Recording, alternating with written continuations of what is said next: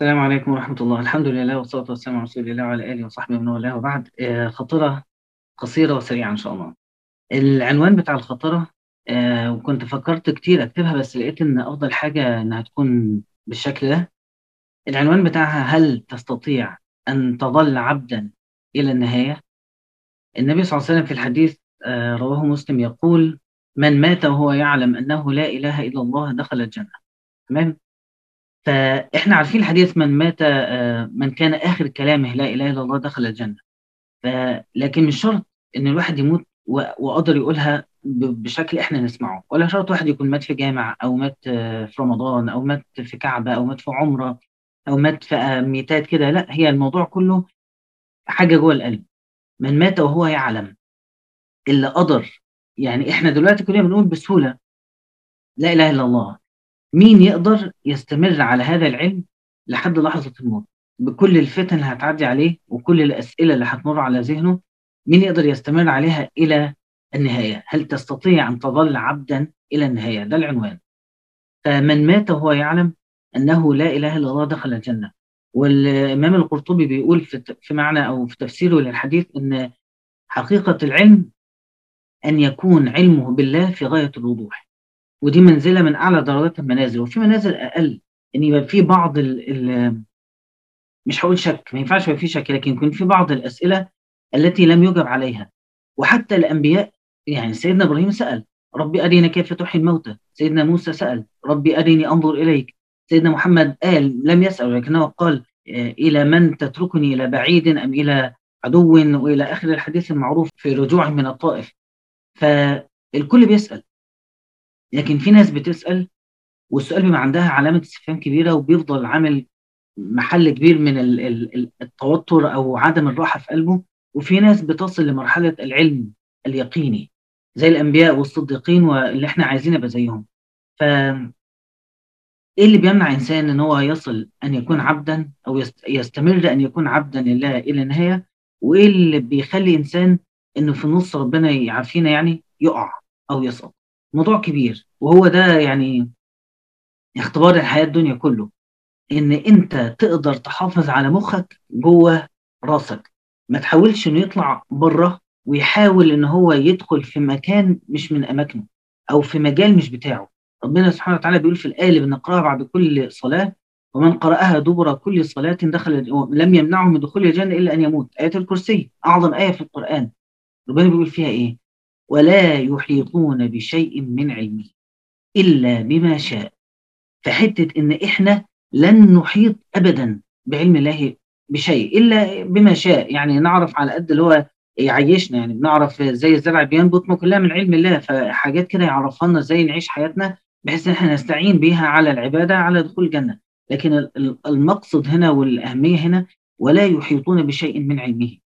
فأنت لما تحاول تجاوب أو تسأل أسئلة من علم الله، وتبقى لما ما تلاقيش إجابة تتشكك في الله، أو تتشكك في حكمته، أو تتشكك في قدرته، أو تتشكك حتى مع بعض الناس في وجوده، ربنا عافينا. ده خطر جدا.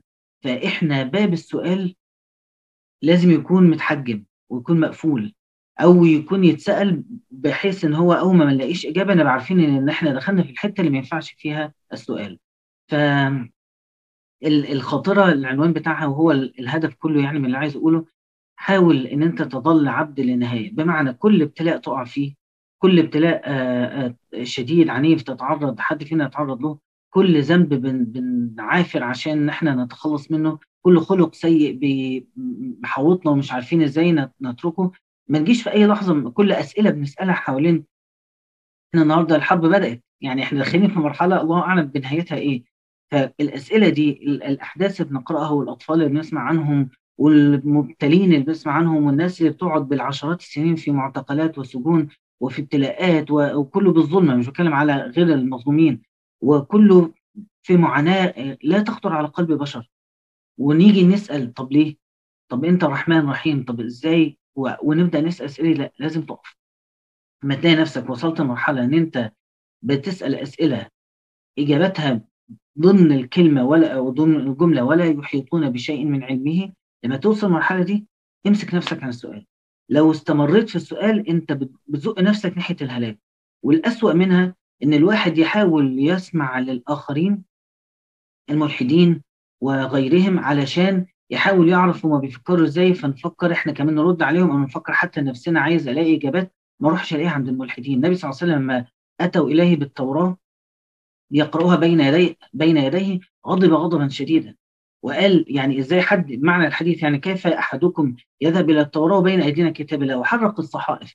فما ينفعش حد يبقى بين يديه كتاب الله وما ختمهوش حفظا وقراءة وتدبرا وعلما وحاجة لا يعني العمر لا ينقضي وهي لا تنقضي، ويبدأ يسمع للآخرين بحجة أرد عليهم، بحجة أنا عندي إجابات وعايز أعرف هما بيقولوا الكلام ده إزاي، بأي حاجة من الحاجات.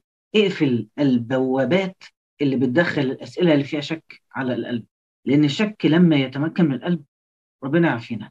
والله ده بقى ده الابتلاء الحقيقي، إن يشك في الله يتملك من القلب، يبقى طول الوقت الإنسان عايش بيتعبد وهو مش مرتاح، وبيأتي الفرائض وهو مش مرتاح، وبيترك المنكرات وهو مش مرتاح، وبيدعي ربنا في حاجة جواه خلاص دخلت، حصل خدش في التصديق بالله سبحانه وتعالى. فعلشان كل واحد فينا يبقى يحافظ على إيمانه في هذا الزمن الصعب على الجميع، محتاجين إن احنا نبقى منتبهين جدا للبوابات، الأذنين والعين، البوابات اللي بتدخل لنا مصادر المعرفة. لا تسمح لنفسك ان انت تتحط، والحديث بيقول كده ان لا يضع الانسان نفسه موضع ان هو يعني يضع نفسه موضع قد يبتلى فيه فلا يصبر على البلاء يتجنبه أفضل. يعني انت مثلا لما تيجي تلاقي ان في خناقة مثلا، يعني خناقة في الشارع، وانت عارف مين المظلوم ومين الظالم والدنيا واضحه قدامك، ولكن معاهم اسلحه وانت معكش حاجه، ورحت دخلت قلت ايه هنصر واعمل اللي اقدر عليه. لا، انت لازم تكون مستعد عشان لما تدخل تعرف تعمل حاجه، ما تبقاش دخلت ورحت وبدون اي افاده افدتها. ده كده مثال سريع على ان الواحد لما عايز يدخل ميدان يكون هو نفسه متسلح، ما يدخلش الميدان ده وهو هو في ضعف او في يعني متأخر جدا عن هو يقدر ينصر أو يقدر يصل في هذا الميدان إلى شيء.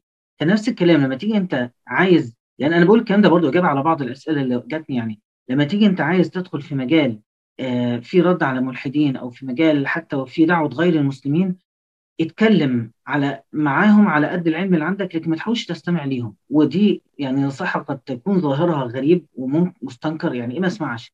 المفروض انا اسمع لاي حد؟ ايوه اسمع لاي حد، بس علشان تستطيع ان انت تسمع وترد لازم يكون عندك رد جواك الاول. لو ما عنديش رد جوايا ومش متحصن كفاية، هلاقي نفسي دخلت مجال مش بتاعي، ولا نفسي ممكن رحت فيه، بدل ما انا داخل اجر الناس انا نفسي اتسحبت. والسحبة في غمضة عين، شفناها كتير، في غمضة عين تلاقي واحد يعني كل حاجة كان بيبنيها راحت في لحظة، مش عشان الأسئلة صعبة للدرجة أو علشان ملهاش إجابة، لا، الموضوع مش كده، علشان دخلنا مجال إحنا مش مستعدين ليه، ما عندناش اللياقة الكافية، إن إحنا اللياقة يعني ما عندناش الإيمان الكافي، العلم الكافي، التعرض الكافي لابتلاءات تخلينا إيماننا صلب. ما عندناش هذه الكفايات التي تجعلنا نستطيع لما نسمع كلام ملحدين نرد عليهم. فلا تفتح على نفسك أبواب قد لا تستطيع أن تغلقها. بإيدك تفتحها لكن مش هيبقى بإيدك إن أنت تقفلها. ف... والكلام ده بقوله من تجارب شفتها كتير، ومن تجارب حصلت معايا شخصيا، إن في أماكن معينة من الشك لما الإنسان بيدخلها بتبقى صعب جدا يطلع منها، ولو طلع منها بعون الله بيبقى محض فضل من الله، بيبقى طلع كأن ربنا استنقذه فعلا، يعني كأن كان إنسان غريق وربنا سحبه من الغرق، ما يحطش نفسه بقى في الغرق ده تاني. هل تستطيع أن تظل عبدا إلى النهاية؟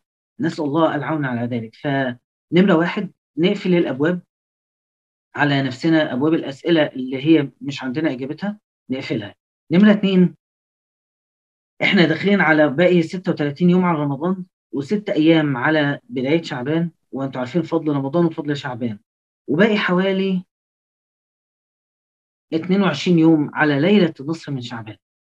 ف ليلة النصف من شعبان فيها كم حديث جمال جدا. النبي صلى الله عليه وسلم يقول: يطلع الله إلى خلقه في ليلة النصف من شعبان فيغفر لجميع خلقه إلا لمشرك أو مشرك. رواية أخرى: ينزل ربنا إلى سماء الدنيا ليلة النصف من شعبان فيغفر لأهل الأرض إلا مشرك أو مشاحن. هنا في حاجتين في الحديث، أو في 3 حاجات قال رسول الله صلى الله عليه وسلم. الحاجة الأولى إن ربنا يطلع أو ينزل، وإحنا عارفين ربنا طول الوقت في كل مكان وهو معكم أينما كنتم، وطول الوقت مطلع يسمع ويرى. لكن هنا اطلاع رحمة وتنزل رحمة زي ما العلماء بيفسروها. فهنا اطلاع مختلف. ربنا لما بيطلع، لما يعني انا هقول لك مثال برضو ايه بشكل احنا اقرب لينا كده نفهمه. لما انا اكون قاعد قدامك انا مراقب اللجنه مثلا وانت بتمتحن، وانا قاعد براقبك، نظرتك ليا انا ببص لك، نظرتك ليا نظره قلق، يعني انا براقبك وهسجل عليك اي غلطه وهطردك من اللجنه والكلام ده يعني لو حصل حاجه يعني. لكن لو انا قاعد في اللجنه وانت برضو بتمتحن وكل حاجه، بس انا قاعد اللحظه دي قالوا لنا ايه كل واحد مسموح له ايه يقول للتانيين الاجوبه، وانا جايب لك الكتاب وانا مدرس الكتاب واقول لك قول ايه اللي واقف معاك اساعدك فيه. فاطلاع الله في غير هذه الليله فيه رحمه، ولكنه اطلاع مراقبه وحساب وشهود او شهاده. اما اطلاعه في هذه الليله فاطلاع رحمه، يعني كأن ربنا سبحانه وتعالى بيقول الليله دي لن انظر اليكم بغير نظره الرحمه، ولكنه لا ينظر بهذا الاطلاع الى اثنين، مشرك او مشاحن. والاثنين دول المشرك بقى، ما هي ده بقى ايه العلاقه باللي انا قاعد اقوله؟ هل تستطيع ان تظل عبدا الى النهايه بالنقطه دي؟ المشرك ربنا يعافينا جميعا، يعني المشرك ده ممكن يكون او كثير منهم بداوا بان هم مسلمين، ويتطور الموضوع معاهم بالاسئله وان هو يفتح على نفسه ابواب الشك. فحاول، مش عارف اقولها يعني ملهاش حاجه عمليه تتقال، لكن اقفل على نفسك الابواب دي. لو في اي باب مفتوح، لو في اي اسئله، كلها الى الله. اقرا في اسماء الله الحسنى، اقرا في القران، ادعو ربنا كثيرا ان هو ينجيك. والنبي صلى الله عليه وسلم عارفين دعاءه الاكثر تكرارا كان يا مقلب القلوب. فاحنا يعني نلجا الى هذه الامور بحيث ان احنا لما نصل الى ليله نصف من شعبان بعد 22 يوم من النهارده ان شاء الله نبقى ابعد ما نكون عن الشرك، ودي حاجه يعني بايد ربنا تماما. الحاجه الثانيه المشاحن، ان احنا نتغافل فيما بيننا، وان لو في اي حد شايل من حد والحد التاني ده يعني ما هوش انسان ظالم بين الظلم. لو ظالم بين الظلم ده امر مختلف، ولكن احنا بنتكلم على المسلمين العاديين يؤذي احدهم الاخر، وفي الاخر جينا على ليله نصف من شعبان فنتغافر ونتسامح وبدون خوض في التفاصيل. عفوت عنك وربنا يسامحك ويسامحني وخلاص. فاحنا محتاجين الليله دي، والليله دي باقي عليها وقت قصير عشان واحد يبدا يتهيأ لها. ولما واحد يبقى عدى بالليله دي وغفر له داخل رمضان مغفور له، فاي حاجه في رمضان بتحصل هي بتزيده من الحسنات حتما، مفيش بقى سيئات تغفر، هو ايه زياده متصله. فنستعد لهذه الليله ونسال الله تعالى العون على ان احنا يعني ايه نتغافر فيما بيننا، وهي امر مش سهل لكن يعني يستحق، هذه الليله تستحق. واحنا عارفين ايضا ان شعبان كان النبي صلى الله عليه وسلم يصوم اكثرها، ولما سئل قال إن الله يكتب فيه على كل نفس ميتة، يكتب فيه على كل نفس ميتة تلك السنة، فأحب أن يأتيني أجلي وأنا صائم. وكتير كانوا مكتوبين شعبان اللي فات وفارقونا، ويعني افتح بس صفحة الفيسبوك دلوقتي وانت تشوف عندك كمية الوفيات. فكتير سبقونا وكانت كتبت أجلهم في شعبان الماضي، فمحدش عارف، محدش عارف.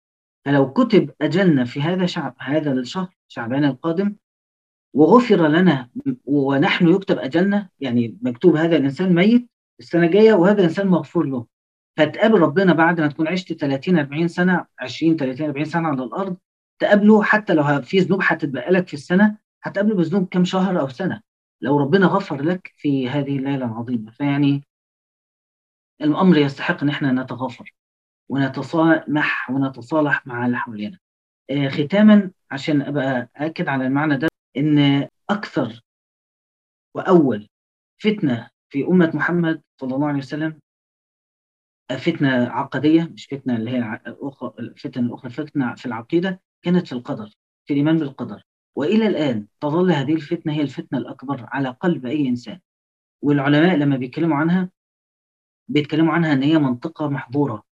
الإيمان، مفهوم الإيمان عندنا هو الإيمان بالغيب، الذين يؤمنون بالغيب، بمعنى أن نؤمن بما لا نرى، بما لا تراه أعيننا ولا لم تسمعه آذاننا ولم نشهده شهودا عينيا. ده هو الإيمان. فلما نقول نؤمن بالله، احنا عرفنا أن الله حي قيوم وآمنا به. الإيمان بالرسول لا شفناه ولا سمعنا صوته، ولكن عارفين إن هو موجود. الإيمان بالملائكة والإيمان بالجن والإيمان باليوم الآخر فالإيمان ده كله عندنا، عارفين إن في موت وفي بعث بعد الموت وكل ده موجود. يجي القدر لما بيحصل فيه اهتزاز بيهز كل اللي قبله. عشان كده لما تيجي نقول بقى إيمان في المعنى ده، هو إيمان مطلق، يعني إيمان أعمى، يعني إيمان بدون أسباب. أنت مؤمن وبس. فمؤمن وبس معناها إن أنت ما ينفعش تسأل كتير. فأنا بأكد تاني، الإيمان بالقدر هو إيمان أعمى، إيمان محتاج تبص له، أن تؤمن بالقدر خيره وشره، ده مكتوب. ومن كتبه حكيم رحيم عليم، صح. فتقفل الباب وتثق في حكمة الله وقدرته، وتقفل على نفسك كده كل حاجة بكل الأشكال. أنا مش هسأل، أنا مش هسمح نفسي إن أنا أسأل، ومش هحاول إن أنا أسمع لحد سأل وأعرف هو بيفكر إزاي. مش هقفل الباب ده على نفسي. ولو عايز ألاقي إجابة ألجأ إلى القرآن، وألجأ يعني بكل خوف إلى كلام الله سبحانه وتعالى. أنا اللي هو رايح أحتمي بيه، أعوذ بالله، يعني اللي هو في احتماء وطلب للجوء إلى الله سبحانه وتعالى. فكما يقول في العقيدة، في أحد كتب العقيدة: وأصل القدر أنه سر الله تعالى في خلقه، لم يطلع أو لم يطلع عليه أحد، لا نبي مرسل ولا ملك مقرب. والتعمق والنظر في ذلك هو الخذلان. إن الواحد يحاول يتعمق ويقعد. ربنا قال لك لن تحيط بي علما، وانت تقول بس انا هحاول احيط بك علما، هذا قمة الخذلان. فالإيمان بالقدر يعني هو يعني فتنة العصر، وهو أول فتنة فتن بها المسلمون في العقيدة، وهو إلى الآن هو الفتنة الأكبر في هذا الزمن اللي احنا فيه. فحاول رجاء، وأنا بقول كلام لنفسي، إن احنا يعني نقفل على نفسنا بوابات الأسئلة، وبوابات إن احنا ندخل في حتت خطر جدا الدخول فيها. من الأمور اللي بتعين على هذا، ومن أعظم يعين على هذا، هو اللجوء إلى القرآن. وشهر رمضان هو شهر أنزل فيه القرآن، لم يعرفه الله بشيء إلا بأنه لم يقل شهر الصيام، لا، وقال شهر رمضان الذي أنزل فيه القرآن. فالجأ للقرآن. ويعني عندنا هو حاجتين: ليلة نصف من شعبان، وعندنا القرآن. الاثنين دول بالاستعداد بالتغافر فيما بيننا، والاستعداد بان احنا نبدأ من الآن نقرأ في القرآن، ونلجأ إلى الله عز وجل بان احنا نحتمي بالقرآن. إن شاء الله ربنا ينجينا من الدنيا دي كده لما نخرج منها، ونكون يعني بإيمان سليم إن شاء الله. من مات وهو يعلم أنه لا إله إلا الله دخل الجنة. وصلى الله وسلم على سيدنا محمد وعلى آله وصحبه أجمعين.